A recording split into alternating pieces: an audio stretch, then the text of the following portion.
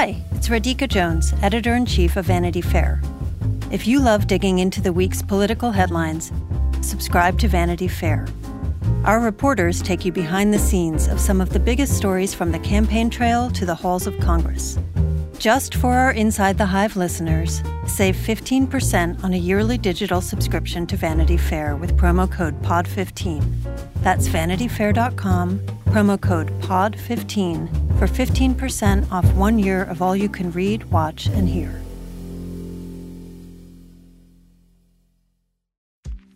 AI is making waves in every field it touches. President Biden is now on TikTok, and the election draws closer each day. With so much going on in the world, it is hard to keep up with it all, let me tell you.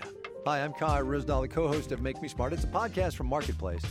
And every weekday, Kimberly Adams and I break down the latest in business and the economy with short daily episodes to make it easy for you to stay in the know. Listen to Make Me Smart wherever you get your podcasts.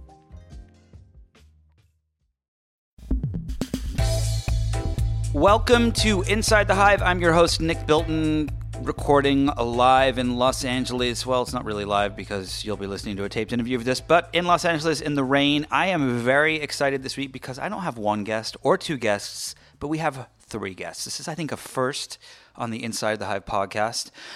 First up is Sydney Gressel, who is a nurse and a nurse practitioner at UCSF's Benioff Children's Hospital. She works in the pediatric emergency department, is working on the front lines of the COVID-19 crisis in San Francisco, and has started an organization that is helping not only feed doctors around the country as the crisis is going on, but also helping local businesses. So I'm really excited to talk to Sydney today. After that, my colleague Joe Hagan is sitting down with J.B. Pritzker, the governor of Illinois, who is also very much on the front lines of the coronavirus crisis. He has some not so nice things to say about Donald Trump. It's a fascinating, amazing little interview, so definitely listen to that. And then third, last but not least, Sarah Fryer, who is a Bloomberg reporter, is coming on the show to talk about her new book, No Filter, The Inside Story of Instagram. It's a true page-turner. It's about how Instagram became what it is today, the infighting between Mark Zuckerberg and Kevin Systrom and so on and so forth, and also how social networks are dealing with the crisis as it's unfolding and reacting to the way people are using these platforms. So without further ado, we'll begin with Sydney. We have Sydney Gressel. She's a nurse and nurse practitioner at UCF's Benioff Children's Hospital in the pediatric emergency department. And she's here because she started a special program that is helping doctors and nurses and so on get food during the coronavirus, and also helping push money back into the economy to help local restaurants. Sid, thanks for joining us. Yes, thanks so much for having me. I appreciate it. So tell me a little bit about how this all got started, and we can go from there. So our group is called Frontline Foods, and the whole thing started just a couple weeks ago. We've actually only been up and running since kind of the middle of March. It started off with a text conversation between myself and a friend named Frank Barbieri, and he was asking, how can I help? Which is always the best question to ask. And at that time, I had suggested that maybe he could sponsor a pizza party for my staff. We were working long hours as we were ramping up our response to the COVID crisis, changing all of our practices and protocols, pitching a tent for accelerated care outside of our unit. And so the work felt very intense. And so from there, it spiraled into a much bigger project. Frank and another friend named Ryan Sarver got the idea to maybe put this out to the larger community. It started off with a tweet where we started actually fundraising to do two things. One is to support clinicians and provide meals, not just for my department, but we are now delivering to 7 hospitals in San Francisco, and provide meals for clinicians in this COVID response, but then also to put that money back into the restaurant industry, which is just being gutted currently with everything closed. As we started this project, friends in other cities became really interested in the work we were doing in San Francisco. And so we made our guidelines available as an open source platform and started posting, this is how we did it in our area. modify as necessary for your region. But one by one, little cities started popping up, doing similar works. And so now we've united under one banner that we're calling Frontline Foods. And we also have a partnership that's with World Central Kitchen, which is an international nonprofit that does disaster relief work. So we've become a nonprofit, and it's just become a tremendous, huge project in a matter of just a few weeks.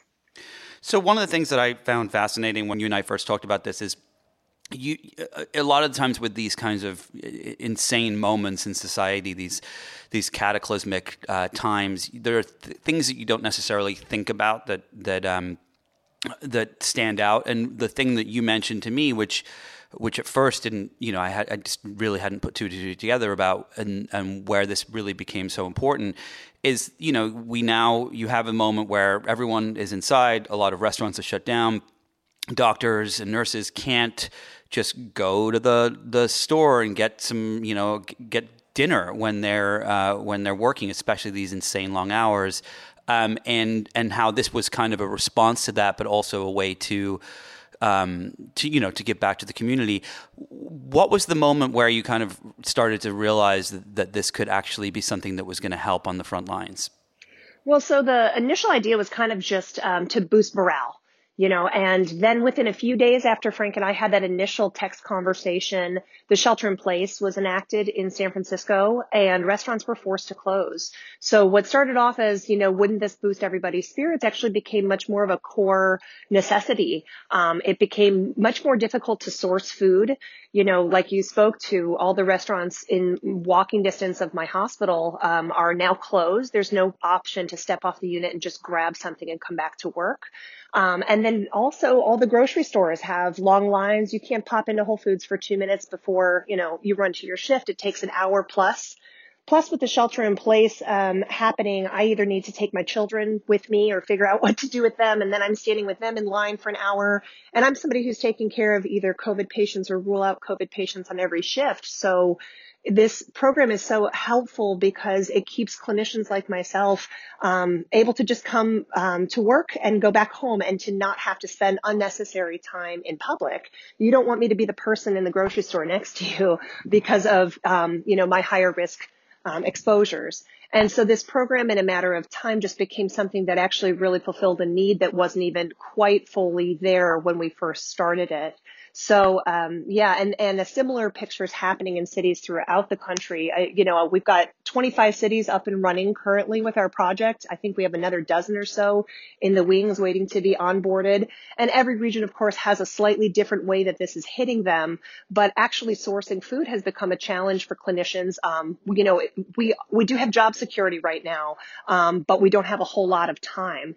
And so this project has really helped fulfill that need and make this portion of our day so much easier. It allows me to spend more time with my children when I'm off of work. It allows me to possibly get in a workout before I come to work, just knowing I'm going to be able to have a delicious hot meal there once I get to work. What are the protocols that you guys use to ensure that the food that is coming into the hospital is not bringing with it COVID-19 from, is this something that you guys think about or worry about? It's actually been our top concern, and that has been one of the top concerns for hospital administrations throughout the country whenever we have pitched one of these projects. Of course, we've had to work with hospital buy-in.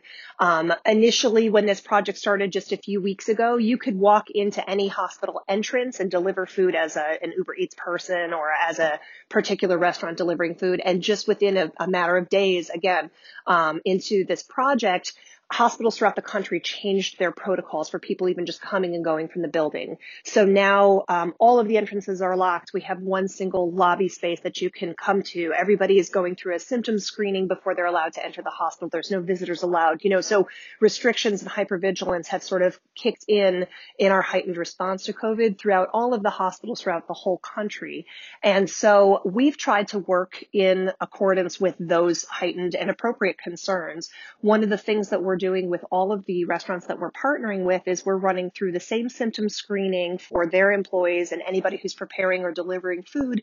We ask them the same set of questions that I get asked as a hospital staff as I'm coming to work, asking about symptoms, asking about contacts. And if anybody is positive to one of those screens, they're not participating in food preparation or delivery.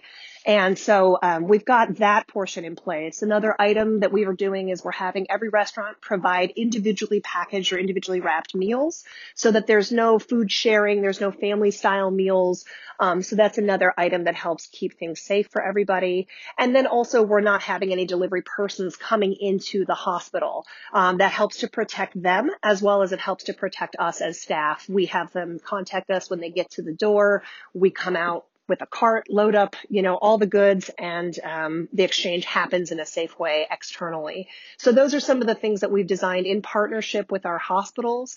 And in fact, the communities throughout the country have rallied to try to offer donations, in-kind donations, different vendors coming in, people dropping off food. And the hospitals have been really concerned, we have no quality control here. We have no infection control. We don't know where this food is coming from. We don't know who and where and when it was prepped. So at the place where I work at UCSF, with both of the campuses that are involved in our project, they've actually put a stop to other vendors or other groups bringing food in because they don't have the same kinds of safety protocols in place. And it's actually created more chaos or burden for the hospitals when people just drop off some unknown quantity of whatever. And so they've really appreciated the fact that our group has come, through the front door, so to speak, in getting their permissions and their onboarding with our project. So we've been approved to continue our work because of that level of thoughtfulness and planning. And how much money have you guys raised so far? So nationally, the number that I'd heard a couple of days ago was $1.6 million. And that's, of course, throughout all of the cities in the U.S. We've had some... Wow.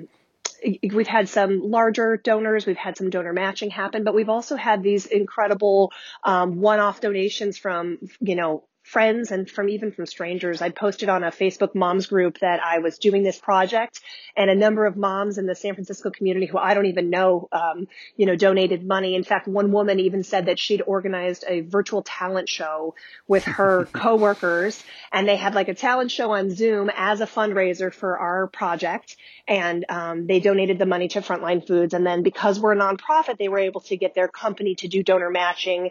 And, I just was so touched by that. So it's this project really speaks to two big interests and two big passions for the larger community. People in one move get to support clinicians like myself, where we're going in and putting in our time and taking on personal risk to care for our community. We're putting in long hours, taking care of patients at a time where there's so much craziness inside of the hospitals with what's coming in. And then at the same time, people with that same donation are supporting local restaurants that the industry is otherwise just gutted right now. And so they can contribute to two important causes. I like to think of it as, feeding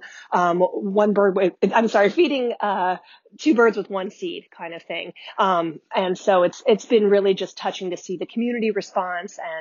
And I'm so blown away by the group of organizers on the back end who are running this thing throughout the country. So you have, correct me if I'm wrong, but it's around 300 organizers. When I look at people that start nonprofits, and I have a few friends that have done it in the past or start businesses, it's usually this is a massive infrastructure that they need to put together to do it. You guys were able to do it very quickly with just off-the-shelf technologies. How have you done that?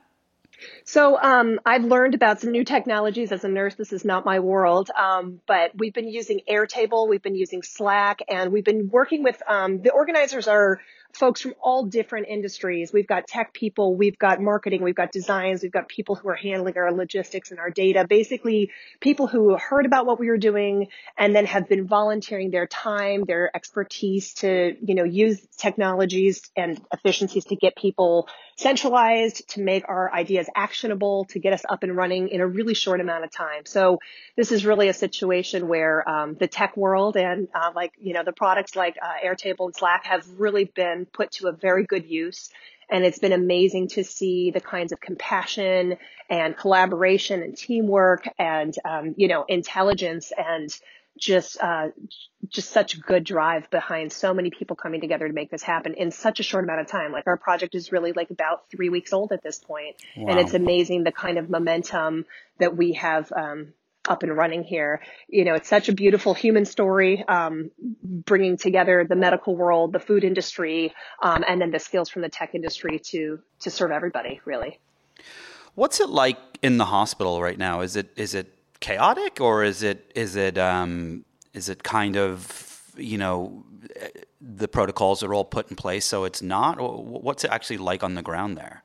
So I should be really clear that it depends where you are. On the West Coast, we are not seeing the numbers that they are seeing in New York City specifically, and in some other, major cities, Detroit, Miami, New Orleans. There's some cities that are getting really hit hard right now with actual number of COVID cases and COVID deaths. And other regions and other cities not so hard. So part one is it depends on where you are. And the kinds of patients that you're seeing and how sick those people are and what resources are available to you. There's been an issue nationwide around accessing PPE, which is personal protective equipment that includes things like masks and gowns and visors and goggles, the kinds of stuff that keeps us safe as clinicians. There's been issues around access to ventilators.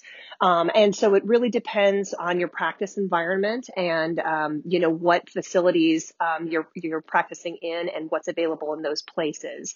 So there's, a lot of difference, throughout the country.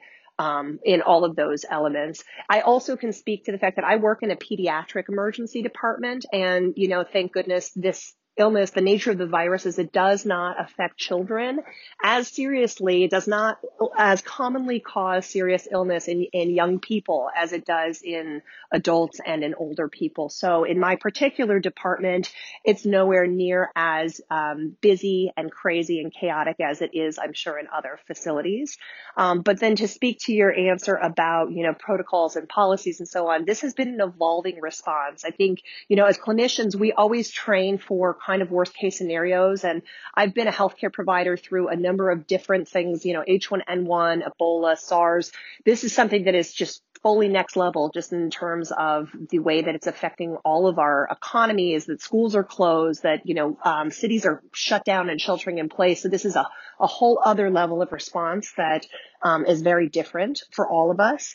And so the response that the hospitals is mounting is something that is also evolving and changing and is being informed by experts and specialists. We have epidemiologists and infection prevention teams who are giving us their best input, which, sometimes includes CDC guidelines. It sometimes also builds on the expertise of other specialists in our facility. So I would say that there is a very thoughtful, very organized response to all of this throughout the country.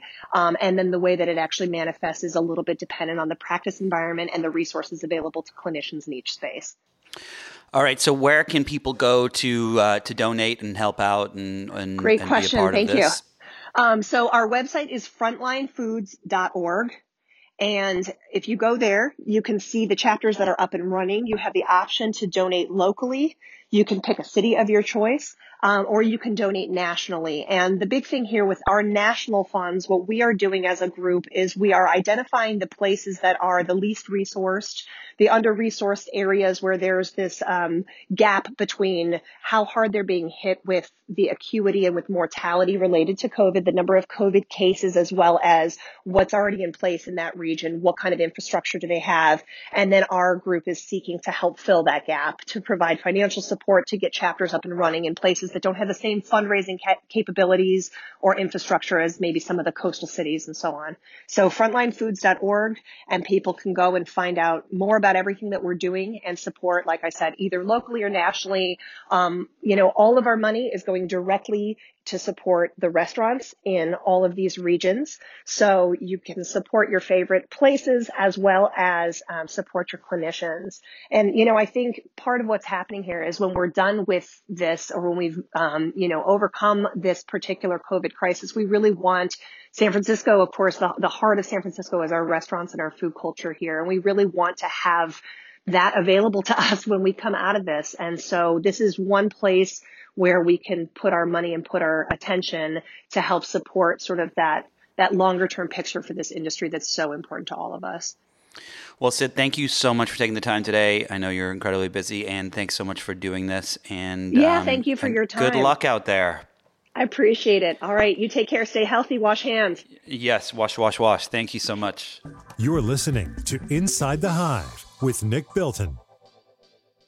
There are a lot of issues on voters' minds right now. 6 big ones could help decide the election: guns, reproductive rights, immigration, the economy, healthcare, and the wars overseas. On the Consider This podcast from NPR, we will unpack the debates on these issues and what's at stake. You can listen to NPR's Consider This wherever you get your podcasts. This show is sponsored by BetterHelp. How is your social battery right now? Is it bursting with energy or drained? How do you recharge it? Have you ever reflected on those questions? Therapy can give you the self-awareness to build a social life that doesn't drain your battery. And if you're thinking of starting therapy, give BetterHelp a try. It's entirely online and designed to be convenient, flexible, and suited to your schedule. Find your social sweet spot with BetterHelp. Visit BetterHelp.com/hive today to get 10% off your first month. That's BetterHelp, HELP.com/hive. Next up, we have Joe Hagan interviewing J.B. Pritzker, the governor of Illinois. Governor, thanks so much for getting on the phone with us today. I appreciate it very much. Of course, Joe. Glad to do it. So I know you're probably in the middle of all kinds of incoming right now. Maybe you could tell me a little bit about what's the status of the coronavirus in Illinois today as of this week. Well, as some have predicted, we're moving toward our peaking period. We predict that will be somewhere between the middle of April and the end of April. We've had an increase in cases, of course, and an increase in deaths every day, and we have some glimmers of hope about the curve bending, and we've seen numbers that indicate that it might be, and it's hard to put our faith in all of that because every day there are new deaths to report, and that's very hard, frankly. But having said that, we're prepared or preparing for the worst.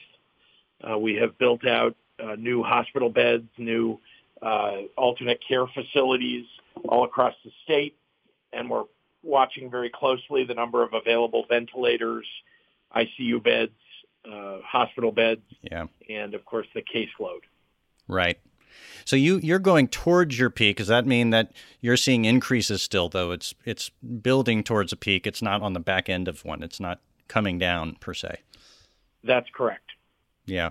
So, you've been pretty vocal in the last week, appealing to the federal government to kind of step in, kind of control the flow of supplies and show some kind of coordination from the top, and that hasn't happened. Is there any sign that that's changing? Have you had any calls, with the White House? Has there been any signs of a change in the strategy? Well, to be clear, we have had lots of help from the federal government in the form of the Army Corps of Engineers and the Army, who are just amazing. I might want to tell you that we have our McCormick Place Convention Center has been built out. Our great union tradesmen here in Chicago, along with the Army Corps, have done this amazing job. It's a 3,000 bed facility that'll be completed soon, and so we've had a lot of help in that way.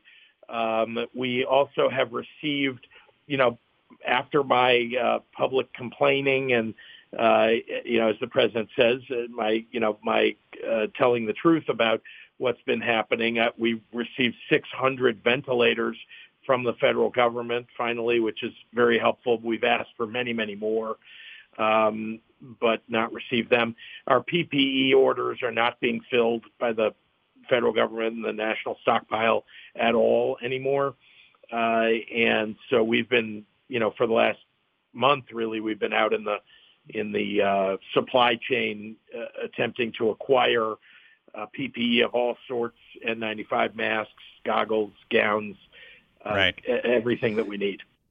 I mean, I found it shocking that, that the federal government's helping bring some of this in from overseas and then giving it to private companies to farm out in a kind of market environment and forcing you guys to bid, which you've said has caused, you to pay more than you would otherwise. But what do you, my question for you is, you're you understand politics really well and you've been around the block. What is Trump in the federal government? What is the logic behind what they're doing? I mean, it does seem like they are rewarding allies and making it more difficult for non-political allies. Do you see some of that happening?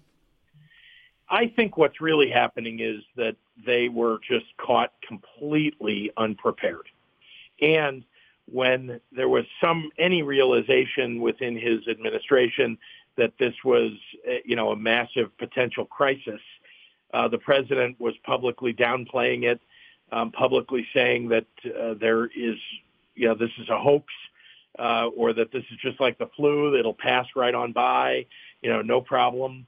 And so when finally, he was faced with the death toll and the case numbers rising rapidly, I think, you saw there was one press conference finally where he came out and was reading from a script, that the federal government was now going to try and do something. And so that's what was really happening. I in terms of rewarding people who are political allies or not, it's hard for me to make that judgment call. What I can tell you is that we were promised quite a lot, and a fraction of that has been delivered. I'm grateful for what has been delivered, but don't make promises that you can't keep or don't intend to keep.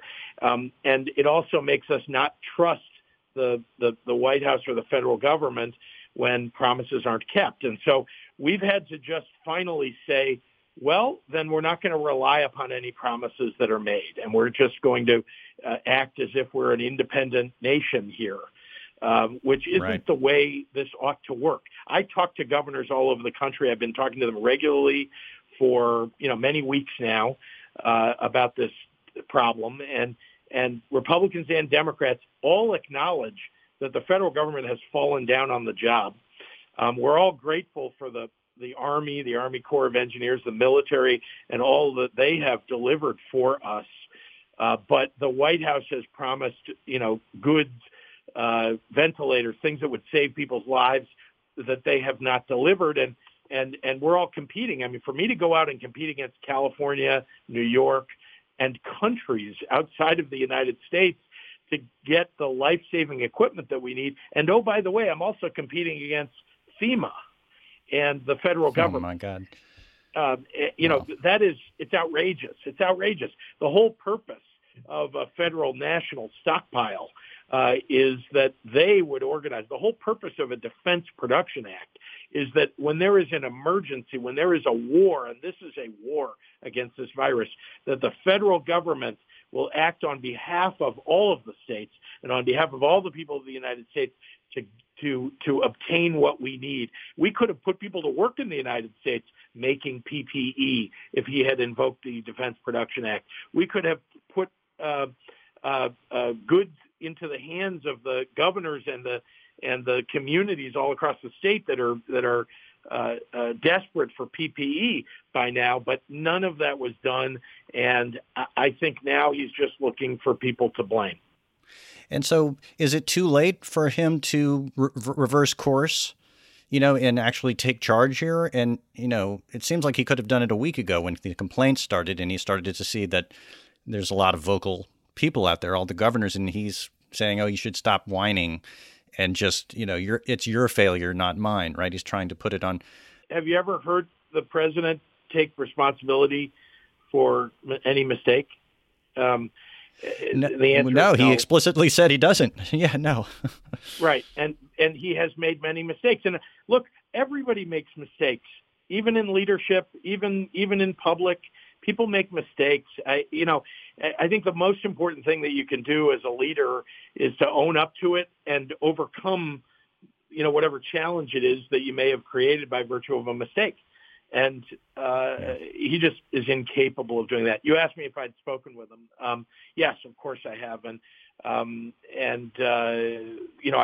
reached out to him and, expressed to him my hope that he would invoke the Defense Production Act in a much more widespread way to manufacture ventilators and PPE in the United States. This was weeks ago, and he still had not done any of that. And at the same time, in that call, he promised the delivery of certain items, or that he would work on delivering certain items. And then the White House called back a little later saying they're going to deliver something, and then they delivered the wrong thing. They promised us 300,000 N95 masks, and we got 300,000 surgical masks. They did promise us 300 ventilators, which we got, and they were operational, unlike the ones that went to California. But we had to go check every one of them because we understood, that the ones that went to California were broken. So we've just got to a point where we can't rely upon the promises of the president. But at the same time, and it's very confusing, I think, for the public to understand the difference. While I am critical when people make promises and don't deliver, like the president has, I'm happy to praise whenever people are delivering what they promise, whenever they're helping us in any way. And I have done that about the federal government. There are a lot of people who are doing amazing work to help us here in Illinois. And as we reach our peak over the next few weeks, we're going to need all of them to be pulling for us. Yeah. Have you, the next sort of phase of this is you can start to see messaging coming from the White House and some of the conservative media that they would like to, stop the social distancing and get people back to work. And, we've got this April 30th deadline, but everybody's at a different phase of their, curve. New York's at a different phase than Chicago, right? Yeah. What do you think of, this promise that we're going to, get back to work soon, conquer the invisible enemy, and the economy is going to boom again, in a short time? Does that seem realistic from your vantage? Look, we all want that. Yeah. But in order to do that, you need three things. You need to test, you need to trace, and you need to treat. We have to have much more widespread testing available. And we're all struggling to get enough testing now, just to make sure that we're able to do surveillance in all the communities we want to. We need to trace when we detect somebody as a COVID positive. We need to be able to contact trace so that all the people they came in contact with over the prior 14 days, for example, that we're able to contact them and have them self-isolate or seek treatment. And then finally, we need a treatment, something that can reduce the symptoms, can keep people from entering the hospital perhaps, or if they do enter the hospital, keep them away from an ICU bed or a ventilator. And there, in all three of those areas, we are not nearly where we need to be. Now, I don't want people to be pessimistic. We have some amazing medical research that's happening in the United States and all over the world right now that is looking into certain kinds of drugs that may work. Remdesivir by Gilead looks like it might be promising. And there are others. You've heard the president talk about hydrochloroquine. I don't know of any studies yet that have shown that to be effective, but I know that there are trials of that as well as remdesivir going on in Chicago as well as across the nation and the world. So having a treatment is going to be hugely important, because if we don't, and you start to reopen, things in the economy, and then we have another wave, again, we'll be dealing with, the overwhelming of our healthcare systems. Right. So, you've been pretty vocal about the way this is impacting African-American community in Chicago specifically, in an outsized way. as I understand it. Trump, in the last year, has made some, designs on sort of courting the African American vote. And, and now we're in a situation where he could have, done the Defense Protection Act, kind of, turn this into a political asset, and instead it's kind of reversed itself. I mean, do you think, what kind of message do you think he has sent to those communities, especially right there in your state in Chicago, in the city of Chicago? Well, let me start by saying that the failures of the White House, of the president, have visited, greater illness and greater, number of deaths across the country, the lateness of the reaction and so on. The outsized impact, the disproportionate impact on the African American community is a function of decades, in fact, centuries of disinvestment, underinvestment in those communities, and in particular in their healthcare systems, such that there's a much higher incidence in the Black community of hypertension, of diabetes, and other underlying conditions, which, as it happens, COVID-19 takes advantage of and ravages people who become COVID positive. And so this is a problem that can't be fixed overnight. We're talking about, doctors and funding and facilities and hospitals and so on that haven't been, made available in Black communities and in communities that are experiencing extreme poverty. So that includes rural communities. So, and where there are, many poor white people. But the problem in the African American community is particularly acute because many of those communities are within large cities where there is a rampant transmission of COVID-19, and so we've seen just terrible outcomes. So the thing that we need to do, all of us, in reaction to this understanding, is to make sure that we're doubling down on staying at home. We've got to prevent people who already have underlying conditions from getting COVID-19.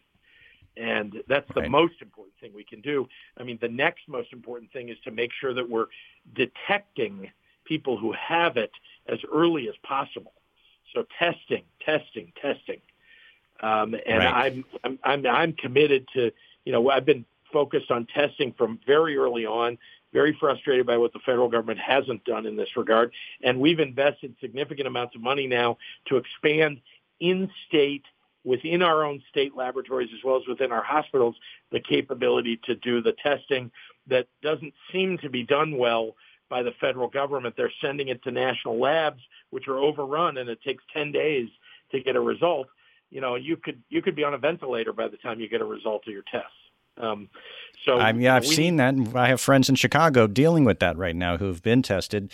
It's been 10, 11, 12 days, and they haven't gotten their test back. They've had fevers for 2 weeks, and now you're thinking about trying to test across the entire expanse of the state. It just seems mind-boggling as a bureaucratic effort.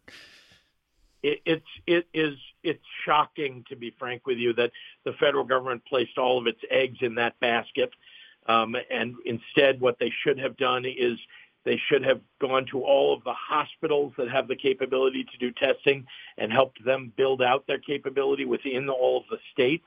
And they should have gone to the state labs and helped us build out our capability. Instead, look, we're doing it ourselves, which is, I've given up on relying upon the federal government here. We have to get this done on our own, and I'll take any help I can get from the federal government. I'm not turning it away, and my criticism will turn into praise when they deliver on their promises. But in the meantime, I have to do what I have to do to protect the African American community in my state and our the overall population, their health and safety. Have you talked to you endorsed Joe Biden earlier this year? Have you talked to him in recent days or weeks? I haven't. I haven't had time to have a call like that. haven't made any political calls in quite a long time. Just to give you an idea, and I know you didn't ask this, but yesterday I counted up the number of days that my staff and I have worked in the office without a day off, and it's now up to 32. Wow. And we're not, we just don't have any time to deal with politics. I mean, everything is about every minute of the day. Like, can we save lives or can we keep people from getting sick? Right.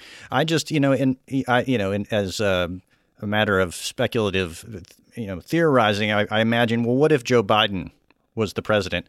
It would make a difference to have a leader in the White House who had a plan, right?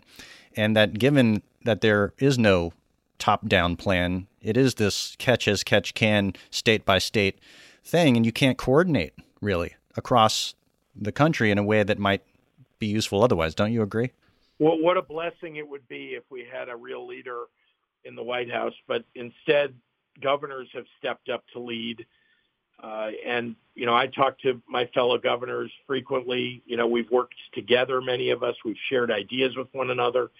And here in Illinois, I've tried to set a path for us to move toward, testing, expanding healthcare capability, and, overall everything that we need to do to keep people healthy and safe. That is the job that I'm trying to fulfill on. It's more challenging because there's so little leadership from Washington, but that's my job. Have you talked to other Republican governors who are, otherwise allies with Donald Trump? I mean, many of them are probably going through the same thing, I imagine. Yes, and I speak to Republican governors almost as often as I speak to Democratic governors. And yes, they're all experiencing the same thing. I mean, we all have the same problems. It is, the supplies, PPE and ventilators. It's testing, and it's messaging. That is also an enormous challenge. We're getting, the messaging out of the White House for so many weeks of this was, this is not a problem, or this is much less a problem than people are making it out to be. And there was, very little messaging out of the CDC suggesting that, we should close schools, close bars and restaurants, all the things that we did here in Illinois. We were among the very first states in the country. I was the second state to issue a stay-at-home order. We were one of the early states to limit gatherings, bars and restaurants closings, school closings. We've made every move, and it's been ahead of the CDC guidance and ahead of the White House by far. And I'm glad of that, and I think that will show in the end to have been a very positive move. But I would have liked to have had a more forceful leadership in messaging from the federal government, because it would have made all of this much easier. Remember, I am in a state that is surrounded by, I'm surrounded by states like Iowa and Missouri. Iowa still doesn't have a stay-at-home order. Missouri, finally closed their schools and then put a stay-at-home order in kind of more recently.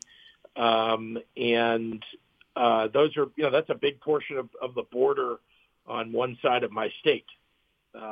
Right. So, and we have, obviously, we have we can be ahead in making all these decisions, but, I'll tell you one place to look is Metro East, which is East St. Louis in Illinois, and Belleville, and that area of our state, which is across the river from St. Louis. And what do you know? We have a hot spot precisely in the two counties that are right there near St. Louis, and it's partly because it's somewhat urban, but it's also partly because there were no orders put in place in Missouri as early as we put our orders in place. And so, again, federal leadership would have made all the difference. Right. Wow.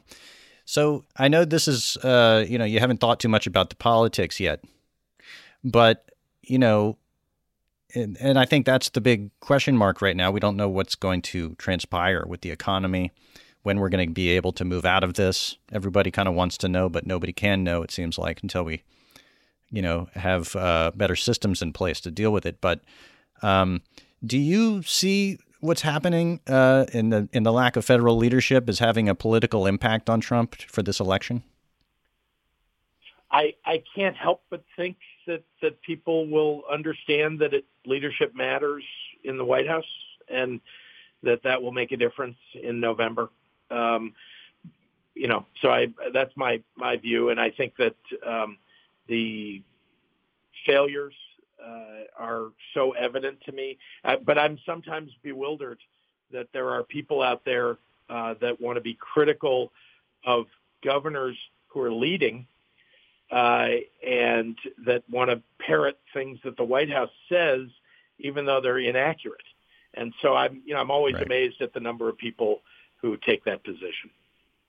All right, that's the world we're living in right now, which is the kind of amazing part about it is, his lockhold on a certain portion of the media and a certain portion of the population. As you said, it's not helpful. Some of them never have believed in this to begin with, right? And so that's a problem. But, you said you talked to Trump a few weeks ago, right? Sort of at the outset of this thing. Is that right? No, it was more, I think it was probably 2 weeks. Listen, every day seems like about 3 months. So, I think it probably 2 weeks ago that I spoke with him, last. So, and that's not too, I'm not including that we have governors calls with all the governors on it with President Trump and Vice President Pence. And we, were able to ask questions on those calls. But no, in terms of one-on-one conversation, I've spoken with the vice president many times. But you asked about Trump, and I've spoken with him. Well, he's been the point man, right? I mean, Pence has been the Trump's point man on a lot of this, and seems like maybe an easier person to deal with, just on pragmatic issues. He's a former governor of a neighboring state of mine, and so I think he understands the challenges that governors go through. So he's been, he's been readily available. I whenever I needed to talk to him, I've gotten a call back, or he's, or I've directly been able to reach him. And so that's great. I think, unfortunately, he is, he often has to, he is towing the line of the administration, whatever that may be at the time. But I think he at least understands, empathizes, and wants to be helpful if he can be. Yeah. Governor, thanks so much for your time. My last question is really simple. If you could get him on the phone today, what would you say to him? What would you say to Donald Trump right now? What could you say to him right now? Well, I would implore Donald Trump to, first of all, invoke the Defense Production Act in a way that will organize the market so that we can get the goods that we need, the PPE, the the ventilators that we need, all of the things that will help us save people's lives. That's certainly one thing. A second thing that I would implore him to do is to provide leadership to all of the states. He is the president of the United States. And so the leadership that we need is leadership in messaging to the people of our country that they need to stay indoors, that they need to stay at home, that we will get through this, and that we have, that every state needs to comply with this, and that we will only begin to reopen things when we are, testing, tracing, and treating so that we can keep people safe. Yeah. Governor, thanks for your time today. I really appreciate it, and hope to talk to you again up the road. But good luck with everything that you're dealing with, and I wish you the best of luck. Thanks, Joe. Nice to talk to you. You're listening to Inside the Hive with Nick Bilton. I'm Alex Schwartz. I'm Nomi Fry. I'm Vincent Cunningham, and this is Critics at Large, a New Yorker podcast for the culturally curious. Each week, we're going to talk about a big idea that's showing up across the cultural landscape, and we'll trace it through all the mediums we love: books, movies, television, music, art. And I always want to talk about celebrity gossip, too. Of course. What are you guys excited to cover in the next few months? There's a new translation of the Iliad that's coming out, Emily Wilson. Really excited to see whether I can read the Iliad again, whether I'm that literate. I mean, the jury is out. I can't wait to hear Adam Driver go again in an Italian accent in Michael Mann's Ferrari. He can't stop. I mean, and bless him. I can't wait. Molto bene. Molto bene. We hope you'll join us for new episodes each Thursday. Follow Critics at Large today, wherever you get podcasts. You really don't want to miss this. Don't miss this. Don't miss it. See you soon. Next up, my guest is Sarah Friar, the author of No Filter, The Inside Story of Instagram. I'm very, very, very excited today to have a guest I've been waiting to have on for a long time, because you've been working on this book for, well, as most people do, for years now, but I have been so excited for it to finally come out. It's an incredible book. It's called No Filter, The Inside Story of Instagram. Sarah Friar, thanks for joining us today. Thanks for having me. So Sarah is a reporter with Bloomberg News, based in San Francisco, and we've known each other for a long time, covering the same worlds. And we are going to talk about her book today. We're going to talk a little bit about coronavirus. We're going to talk about Instagram and Facebook and the tech world and all these different things that are happening. And so I want to jump in topically for a moment to talk a little bit about what exactly, how is coronavirus and what's taking place globally, how is it affecting services like Instagram and Facebook and Twitter and places like that? Well, the biggest effect on these services is that people are using them a whole lot more. Facebook, Instagram, Messenger, WhatsApp, the company says those services are all reaching peaks that they only otherwise see on like New Year's Eve. They're hitting records, and people are spending a lot of their time there because these products are actually necessary for us now in order to stay in contact with people that we can't see in person. So they're in some ways achieving their real purpose, and people are using a lot more live video. They're using a lot more messaging.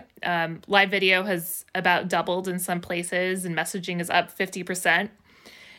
And that means that we all have to think a lot more about how these products came to be so powerful and so integrated into our lives. And that's a lot of what I've tried to achieve in my reporting. When you say one of the things that is happening out in the real world as a result of, well, let me back up for a second. One of the things that has happened in the real world pre-coronavirus is the effect that Instagram has had on society in ways that no other platform really has. Like, Facebook has kind of changed the way we connect in a digital world, and Twitter has changed the way we consume and create news and so on. But Instagram has kind of changed the way food, and you're going to talk about this, where, I want to really get into this, but it's changed the way we go on vacations. It's changed the way we make our dinner at night, or where we eat, and all these different things. And what's happening with coronavirus, it's so fascinating. I mean, just in LA in the last week, there's a couple of very famous restaurants, the Pikey, Swingers from the movie, that have shut down permanently now because of the effects on coronavirus. And so the question I have is, when you look at the way that these services are being used now, is this going to be an everlasting thing that is changing the way that they are used in general? Or is this just kind of a moment in time as we go through this terrible experience, and it'll go back to normal, full of influencers and people taking pictures of the most beautiful pictures of their food and so on and so forth? I really think that Instagram, as you mentioned, has primed us as a society to really value experiences, the kind of food you can take a picture of, a vacation that you can share with your followers, and get that social reward of that validation. And in some ways, what's happening with coronavirus is hitting hardest at the economy that Instagram primed, this experience-based economy. Millennials are more likely to spend their money on travel now than they are on a big purchase like a car, or even some material objects. And so, yeah, it's gonna really hurt the people who rely the most on that. And, resorts that have made themselves Instagram perfect, restaurants that are relying on the clientele that's willing to pay up for that kind of experience. But I do think that it's so ingrained in our culture now, and we're even seeing it in quarantine. People are finding ways to show off visually as much as they can, whether that's their workout or, in some cases, bread baking. I know you've gotten into that, but that's been a huge trend on Instagram. And so I think that we are now, this is what we value. And although this part of our culture has been hurt by this public health crisis, I think that we're finding different ways to tell stories. One thing I think that is really going to change is this kind of peacocking on Instagram, the reality being so much more polished than it actually is. I've seen a lot of influencers stop pretending that they're still traveling, because they're not. For the first couple of weeks, of coronavirus hitting Europe and hitting the US, I talked with a bunch of travel influencers who were still basically in denial that this would change what their content was going to look like. And they were still posting beautiful pictures from places they'd been. And some of those pictures were actually from things that had happened months before or years before. They were just posting them as if they were currently there, even though they were sheltering at home or canceling their flights or having a lot of brand deals fall through. They weren't talking about that publicly. And I think that people are realizing they can't be disingenuous like that anymore. I just talked with a bunch of influencers today who said that they're trying to be more open with their followers about what they're going through, but also try to redirect their attention to the businesses that are hurt. One thing that, to back up a little bit with your book, that I'd love to chat about is Instagram was kind of essentially started as an accident. It was an offshoot for another product and has quickly become one of the most talked about platforms on earth. I don't think people, I don't think, and correct me if I'm wrong here, but I don't think you have a segment of society that uses Instagram where there's so many overlaps. On Facebook, it's a lot of older people that use it. On Twitter, it's a lot of media folks that use it.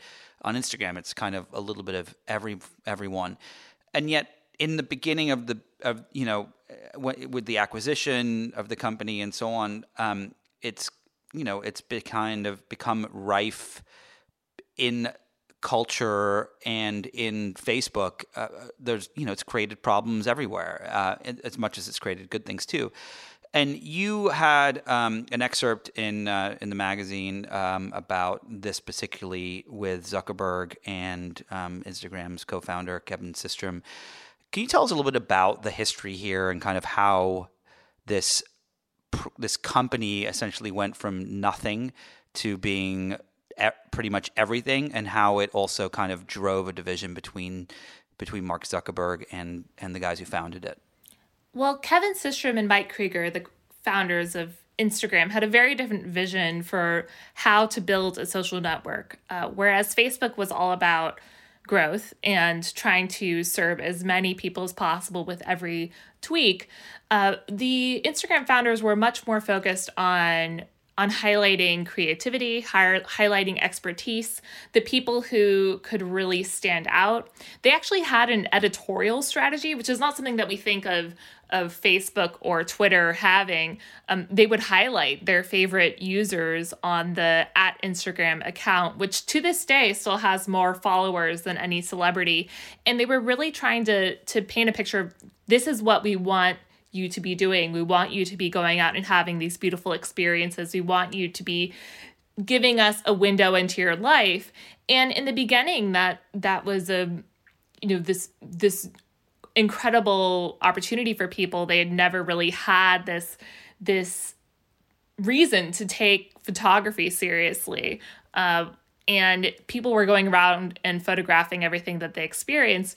Over time, once people realized that having a following on Instagram could be lucrative, and you're really building that audience that brands can then speak to, the performance on Instagram became a lot more strategic.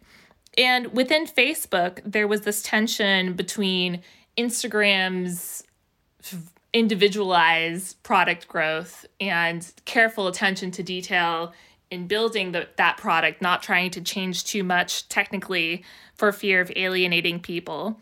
And Facebook's real push to drive growth. I mean, Facebook wanted Instagram to put on more notifications. They wanted them to push harder into advertising and not be so precious about how they did it. Just try something and see if it works and then tweak it later, which is a very Facebook way of working. Well, Instagram stuck to its guns and eventually did end up building this mass market product by doing things their own way. And once they got to the point where they were en route to 1 billion users, Zuckerberg started to look at their success as a threat to Facebook's continued dominance and started to restrict Instagram's resources. And now Instagram is looking more like Facebook than it ever has. They've adopted a lot of those strategies that they were so hesitant to adopt. One thing that's kind of always been confusing to me about that part of the story is that, I think that when I look at someone like Steve Jobs or Jeff Bezos, they are, and I'm not talking about these people in a positive way, I'm just talking about them in a factual business-like way. One thing that I think has always been admired by the business world is that they were willing to purchase or create or kill things that were either going, like they would purchase a company or they would create a new product that would essentially eliminate something that was probably, in their best interest, or kill a segment of their business that was going to do really well if it competed with something else. For example, of course, the iPod was one of the biggest aspects of Apple's business, and they created the iPhone, which essentially made the iPod almost irrelevant and obsolete, and was going to, and eventually did. And I've always felt like with Zuckerberg, he has kind of been he's not willing to do that to sacrifice Facebook, because Facebook is everything and all things to him. But he has always been kind of at the forefront of understanding what the next thing is in society that consumers would be obsessed with. VR is still to be determined, but he did it with WhatsApp and he did it with Instagram. And yet, at the same time, he is jealous almost of these things that are competing with Facebook. But why does it, for someone who the goal is just to win, which is what it seems like it is to Zuckerberg, and correct me if I'm wrong here, why is he jealous of a platform that he owns, even if it's growing exponentially like Instagram was at the time? It goes against his own philosophy that he puts in Facebook's employee handbook. I mean, he says that if we don't create the product that kills us, someone else will. Technology products don't have the ability to leave ruins. They simply die. And so he really pounds that into his employee base and urges them to create things that will maybe kill the things that they already have. But when it came to Instagram, he thought that basically Facebook had spent so many years directing attention from Facebook to Instagram, a portion of it, right? Whenever you would post a photo to Instagram that would cross-post to Facebook, Facebook would have appended a link back to Instagram. So that was really great advertising for Instagram and growing its user base. And they also had it in their menu of options for people to go to. They also gave Instagram some house advertising. And eventually he started to feel like, as Facebook got embroiled in all of these public crises, he started to feel like maybe Instagram was eating Facebook's lunch, that this growth in original content and in attention could be spent on Facebook, which if you're looking at the revenue, Facebook is a more lucrative place for users to spend their time than Instagram because it has a more mature advertising platform. But honestly, I mean, he made it a data-based argument, but from what I've heard from my sources, it played out as an emotional decision. I didn't realize he was an emotional character. Well, emotional about dominance, like dominance and winning and being better than anyone else. One of the stories in your book that I find fascinating and infuriating, and couldn't stop reading about, was the acquisition of Instagram by Facebook. There was some stuff that I've reported on that where Twitter was going to buy them, and Mark Zuckerberg, of course, won that. And then there was moments where Kevin Systrom didn't give people the stocks that many people said they deserved. Tell us a little bit about that story. So Facebook's acquisition of Instagram happened over a whirlwind weekend. It was Easter weekend of 2012. Zuckerberg had heard that Instagram was raising a new round of funding and was interested in locking down the ability to own them before Twitter did. And Twitter had already been trying to purchase Instagram, but wasn't getting very far. They weren't very aggressive about their strategy in that they had multiple meetings with Kevin and Mike, but they never presented a package to them that they really wanted to consider. The most important This is Twitter, you're saying? Twitter, yes. The most important part of it. Before you get to the next part, just set the stage for listeners for where we are. Like, is it, how many users? There's like 12 employees. How many people are on Instagram? Like, how important is it? Okay, so in 2012, Facebook and Twitter were the two giants. Nobody really knew which one was going to be bigger. And Instagram had only about 25 million users, and they had no business model, and they had only 13 employees. But what you could notice, if you were somebody who really deeply followed social media, they had the network effects. They were growing faster than any of the other platforms. They were getting a lot of attention. Obama was using Instagram. It was the hype product of the moment, and some might argue still is. And that was enough to get people at Twitter to think, well, this is the main tool that people are using to post photos on Twitter, because at the time that functionality worked. So maybe we should buy them, because then we can integrate it with Twitter and make our photos better, and we can still keep Instagram. But maybe Kevin will want to be head of product at Twitter. It was just kind of a messy proposition. And Zuckerberg, knowing what he knows about entrepreneurs, Zuckerberg had just a few years earlier turned down an offer from Yahoo, which wanted to buy his company for $1 billion. And he almost did it, but then he didn't. And that really taught him about what he would have wanted to hear if he were in the same position, and trying to convince someone to join Facebook. So what he offered Kevin and Mike was independence. They could come to Facebook. They could have none of the risk of being an independent company. Remember, Instagram only had 12 employees, so it was really tough for them to deal with this rapid growth. And they could come into Facebook, and they could have all the operational resources, and they wouldn't have that uncertainty about whether Instagram was going to die. And they wouldn't have to work on the Facebook product at all. And so that sounded great. And what sounded even better was that Zuckerberg was willing to offer $1 billion, which nobody had paid for a mobile app ever before. That was an absolutely crazy number for a product with a tiny number of employees and no revenue, no business model to speak of. But again, Zuckerberg understood those network effects. He understood that if people are joining this thing rapidly, it's going to get rapidly more expensive for Facebook to acquire. And Facebook was just about to go public. They had no mobile strategy. They were just starting to come up with what their strategy for mobile phones was going to be. They were really more of a desktop product, and Instagram was built for phones first. So they got together over the weekend. Zuckerberg chucked some meat on the barbecue. They sat back with their beers and negotiated over the stock portion versus cash portion and signed it all before Game of Thrones. So when I love the Game of Thrones part, it never gets old to me.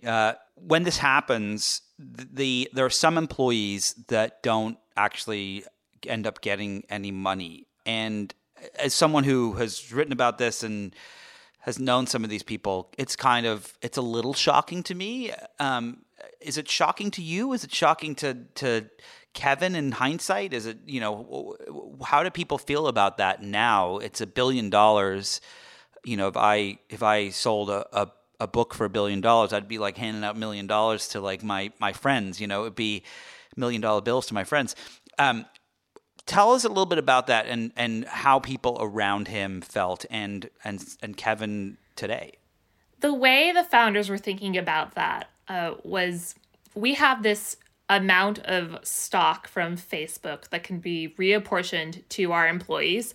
We're going to focus on the employees that have been with us for the longest amount of time and actually vested some stock. As you know, in Silicon Valley, it takes time to actually solidify your ownership in the equity portion of your compensation. It takes a few quarters to make it happen. And so most of the Instagram staff had only been working there for a few months.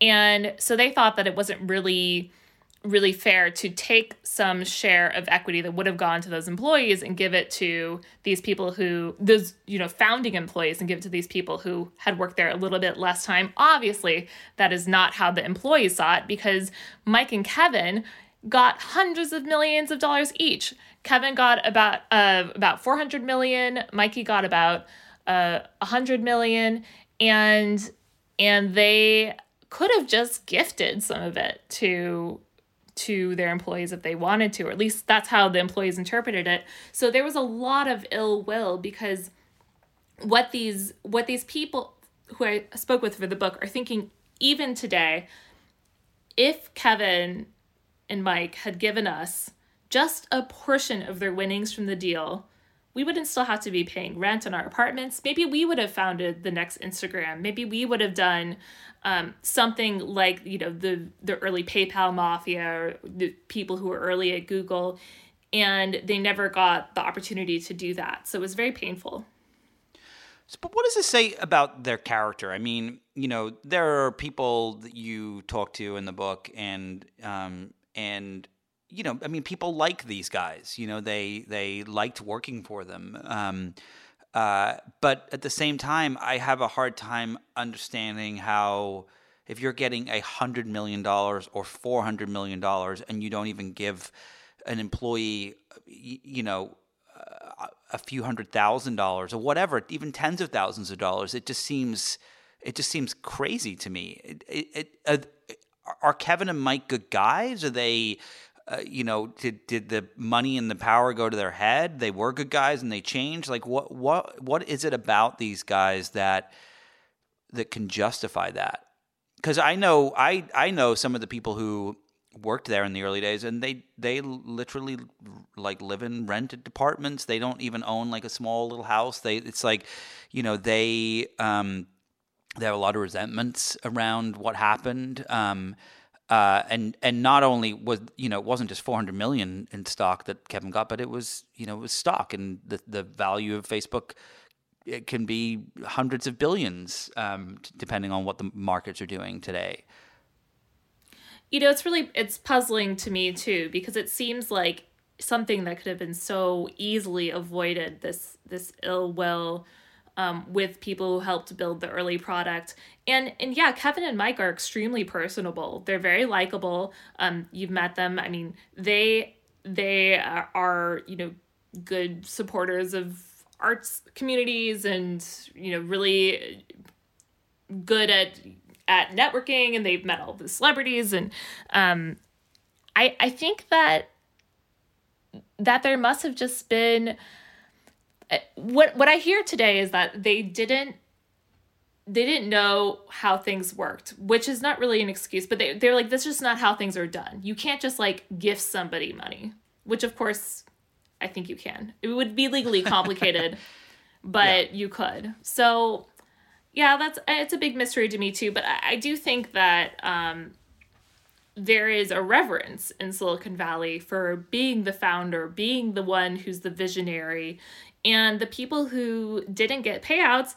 I mean, these people are working in less close to the top jobs like customer service and dealing with the horrible stuff that comes on to Instagram and taking it down rapidly, and engineering and I think that those jobs have just never been as revered in Silicon Valley as the ones like building the product, building the user interface, and keeping the servers up and doing all those things that actually to someone in technology seem more relevant for the future of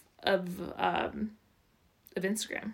You're listening to Inside the Hive with Nick Bilton. You talk a lot in the book about Snapchat and the growth of Snapchat and how it was going to be something that was going to kind of, eclipse Instagram and Facebook and the role in which Zuckerberg kind of stepped in to make sure that didn't happen. And it's, Snapchat is still around. A lot of people thought after Zuckerberg decided to do what he was going to do that and System 2, of course, but like after they copied the platform that it would die, and it hasn't. And I wonder if you can talk a little bit about how you think this is going to kind of play out in the future. So you've covered these tech companies for a long time, and they have a life, right? They have a moment of fame. Twitter arguably had 2 moments of fame, and I think that's largely because of Donald Trump. And will be very, very interesting to see what happens to Twitter if and or when Trump leaves office. He may be there forever, but because I think that one thing that's going to happen with Twitter, and I want to talk a little bit about Dorsey and Twitter, and he gave money this week, and I want to get into that, but I think that the next president of the United States is going to try to separate themselves from the way that Trump has organized, his White House and so on. And so I don't think that he will, whoever he or she is, will be using Twitter to reach the masses and so on. But I do think that these platforms have a life, and Facebook had its time. Instagram arguably still has its time. But do you think that Zuckerberg, under Zuckerberg, because he is the one CEO, that's it. There's only one CEO there, as you've written, that Instagram can continue to be the place, and if not, is it going to have to be another acquisition of some other social network in order to keep everything growing, or is it just more stealing of ideas and things from other platforms that are doing really well, like TikTok and so on? I don't know if Facebook can make another major social media company acquisition without coming under tremendous scrutiny. I mean, they're already under FTC investigation, DOJ investigation by 47 state attorneys general. The opportunity with Instagram, which they may still have, is to have a second coming, but they're deciding to make it very Facebook-y, and they're deciding to commercialize it. I mean, in some ways, Instagram already commercialized itself just through the way our culture has responded to it, but they're leaning into that. They're doing a big e-commerce push so that people can buy products directly through Instagram. The early employees that you and I know have said that, to them, it's so sad to see Instagram become a mall. And then when I meet with Instagram employees today, they say, you know what? We're really excited about turning Instagram into a mall because we feel like malls are social places to hang out and you don't have to buy anything, but you can go there with your friends and check things out. So the philosophy has really shifted. So I don't know.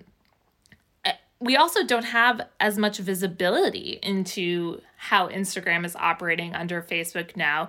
Instagram hasn't released a user number since 2018 when the founders were still there, when they announced they had 1 billion users. We're going to see it blend a lot more in with Facebook on the messaging side, on Instagram story side.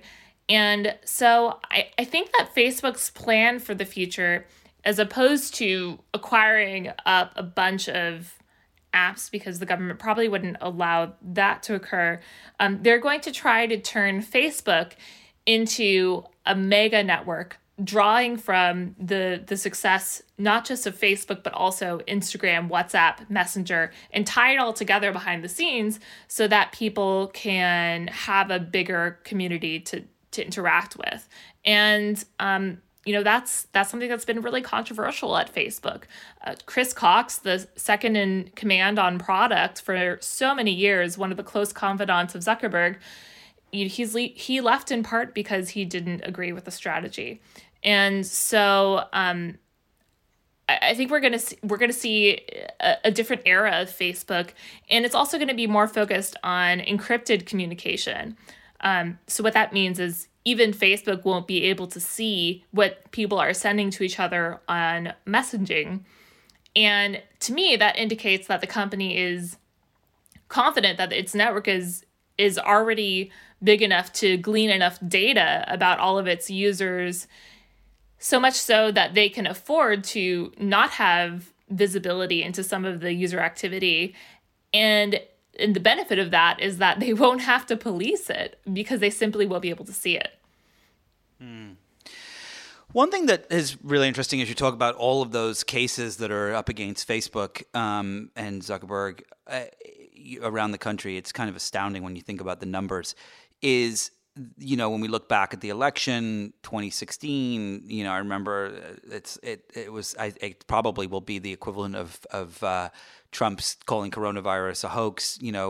Zuckerberg just said it was ludicrous that Facebook could have played a role in the election. As we enter the election cycle today, we're a few months away from going to the polls, and who knows if we'll even go there or mail in our ballots, or maybe who knows what will happen. But I wonder if Facebook and Instagram and WhatsApp have actually done things to try to stop what happened before, because everything I've read and everything I've seen goes kind of against that there was a great article in The Atlantic about a reporter who signed up for a new Facebook account, and all they did was the Trump for America campaign page, and next thing they knew, like every ad they saw, every news article, everything was just this. It was just insanity, and it feels like, I've seen a lot of the hoaxes that have been sent around on social networks. I see them on Instagram too. People taking screenshots of things that the World Health Organization tells you to do, like gargle with salt water and things like that are just completely BS to beat coronavirus. Is Facebook now taking this seriously, and is Instagram, under its new quote unquote leadership, is it something that they are actually trying to stop, or is it like they're just doing enough because they're just going to show that they're doing something? What's actually happening there? So two things. First of all, Facebook, Zuckerberg himself especially, has been promoting this idea that they are a place for free speech. And so no matter what people want to say about the candidates, as long as they are saying it as real people or real organizations, as opposed to Russian bots, that's fine. And political candidates can say they can lie to users if they want to, and that's fine.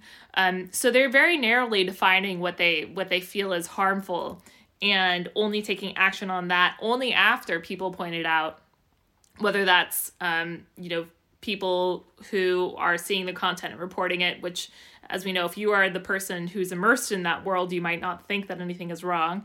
And they have their fact checkers.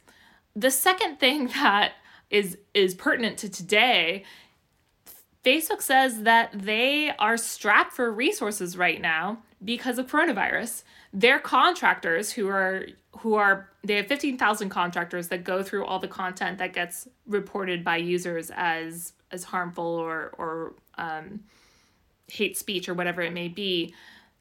Those people, some of them can't work on these problems from home because of legal issues or privacy issues.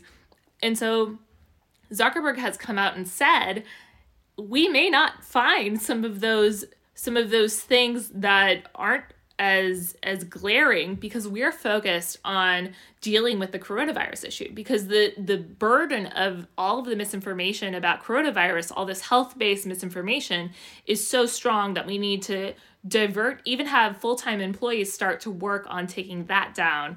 And as you mentioned, they're not doing that in a foolproof way, but they're certainly trying more in that department than they are in elections right now. Do you believe, one of the things I find so fascinating is when you look at the what you can do on Facebook or Instagram, you can, or Google even, I can target an ad to pretty much any kind of person, place, or on the planet. I can say someone who likes to ride bicycles on Tuesday afternoons and has curly, not these specific things, but it's incredibly granular what you can do with advertising, and it's why these companies are worth so much money.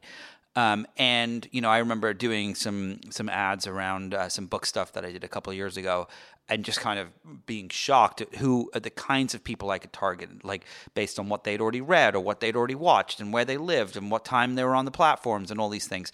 And it feels to me that places like Facebook and Instagram and Google and other platforms have put in so much time and effort to allow that, and it's a science, and yet if they put in the same amount of time and effort, wouldn't they be able to defeat these kinds of misinformation networks that are on the platforms? Is it really that hard?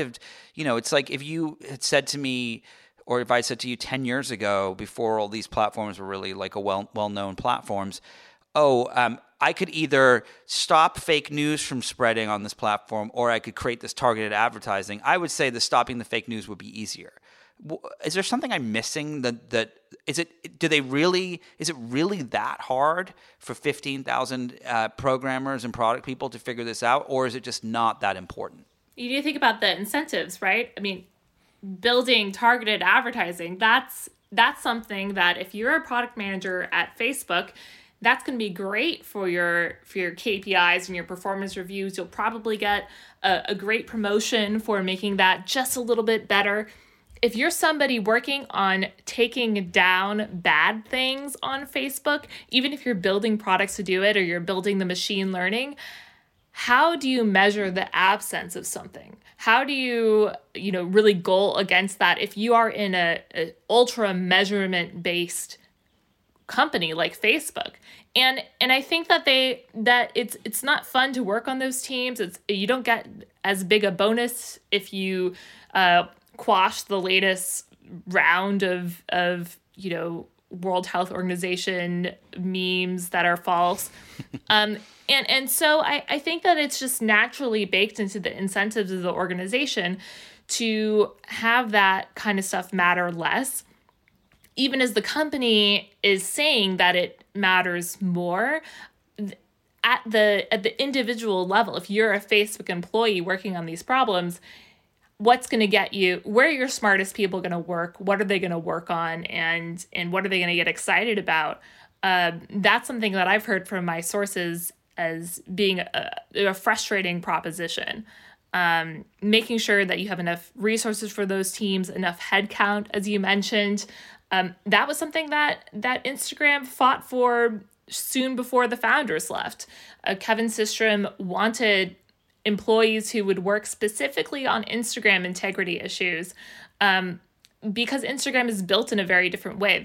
There's anonymity on Instagram. There's a big meme culture on Instagram.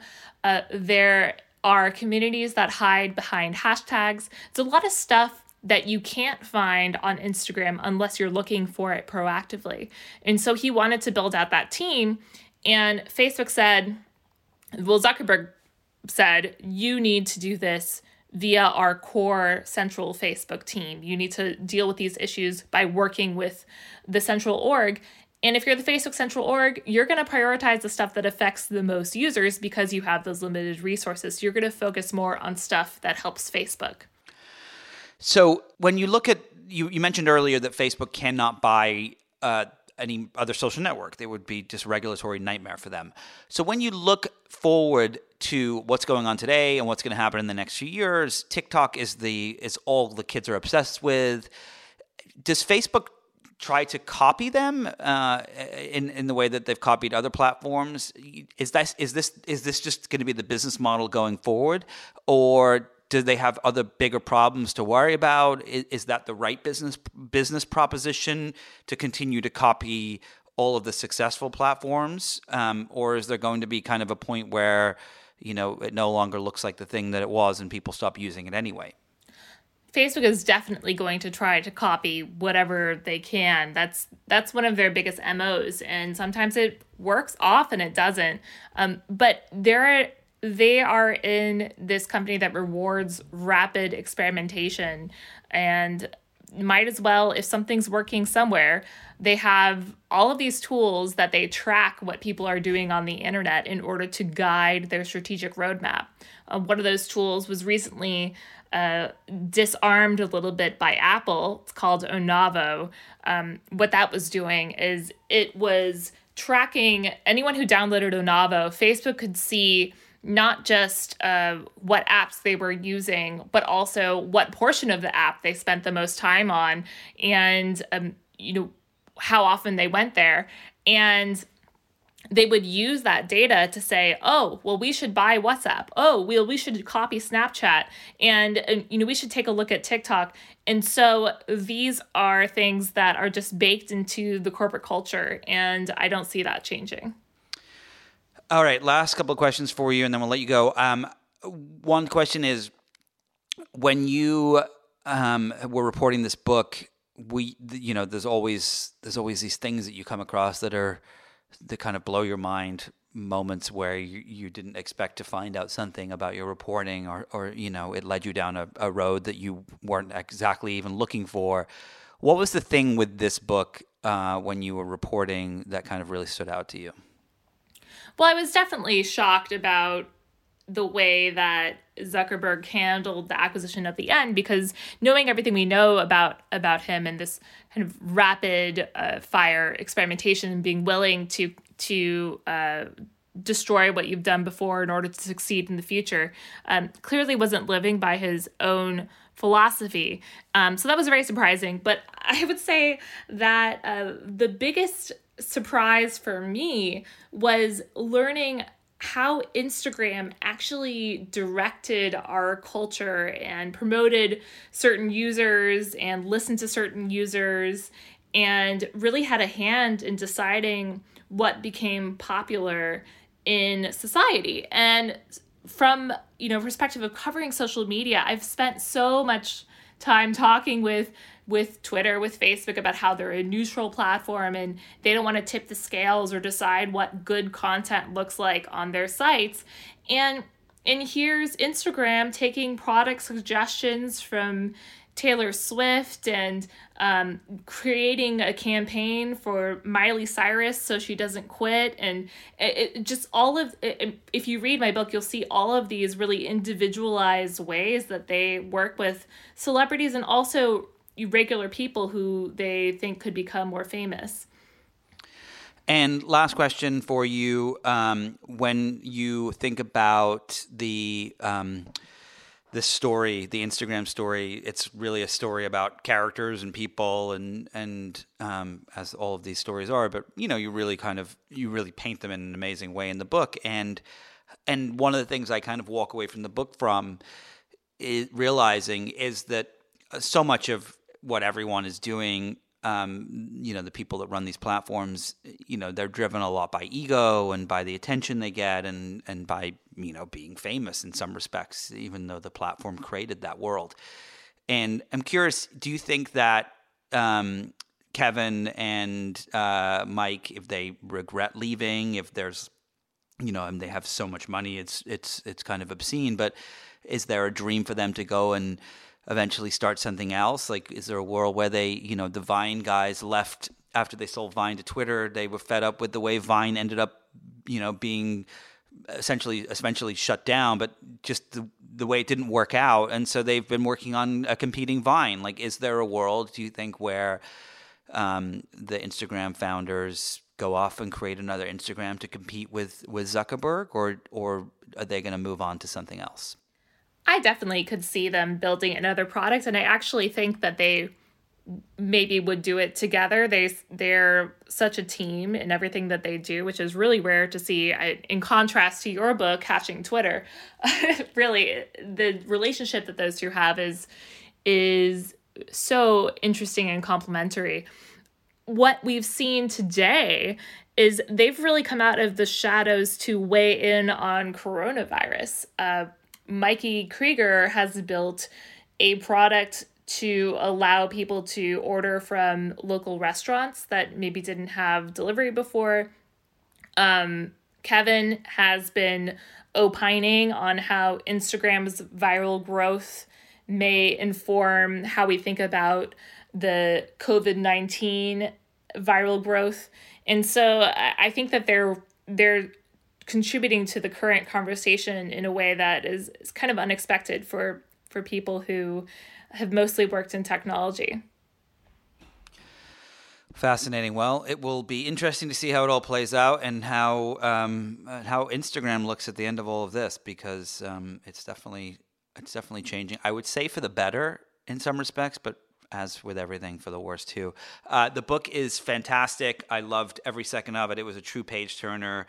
No Filter: The Inside Story of Instagram by Sarah Freer. Thank you so much for coming on today and taking the time to chat with us. Thanks for having me. Thanks to my guests today, Sydney Gressel and Sarah Freer. If you enjoyed this conversation, be sure to listen and subscribe to other great episodes of Inside the Hive with Nick Bilton. You can find these on Apple Podcasts, radio.com, or anywhere you get your podcasts. And don't forget to leave a glowing review while you're there. Thanks to the folks at Cadence 13 for their production work. And thank you, of course, to my sponsors this week. Please support them the same way you support this podcast. I'll see you all next week. I actually have some very exciting news next week, so make sure you tune in.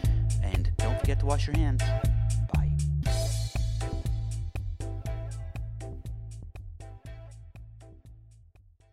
Hi, I'm Michael Calori, the co-host of Wired's Gadget Lab. And I'm Lauren Good, the other co-host of Wired's Gadget Lab. Get ready to dive deep into the cultural phenomenon that's been shaping conversations, sparking movements, and breaking barriers for over a decade.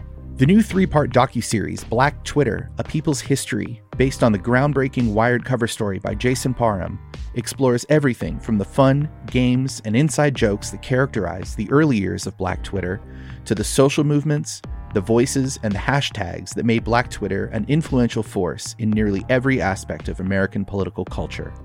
Join us as we unravel the threads of this digital community, tracing its origins, celebrating its triumphs, and exploring its impact on society at large.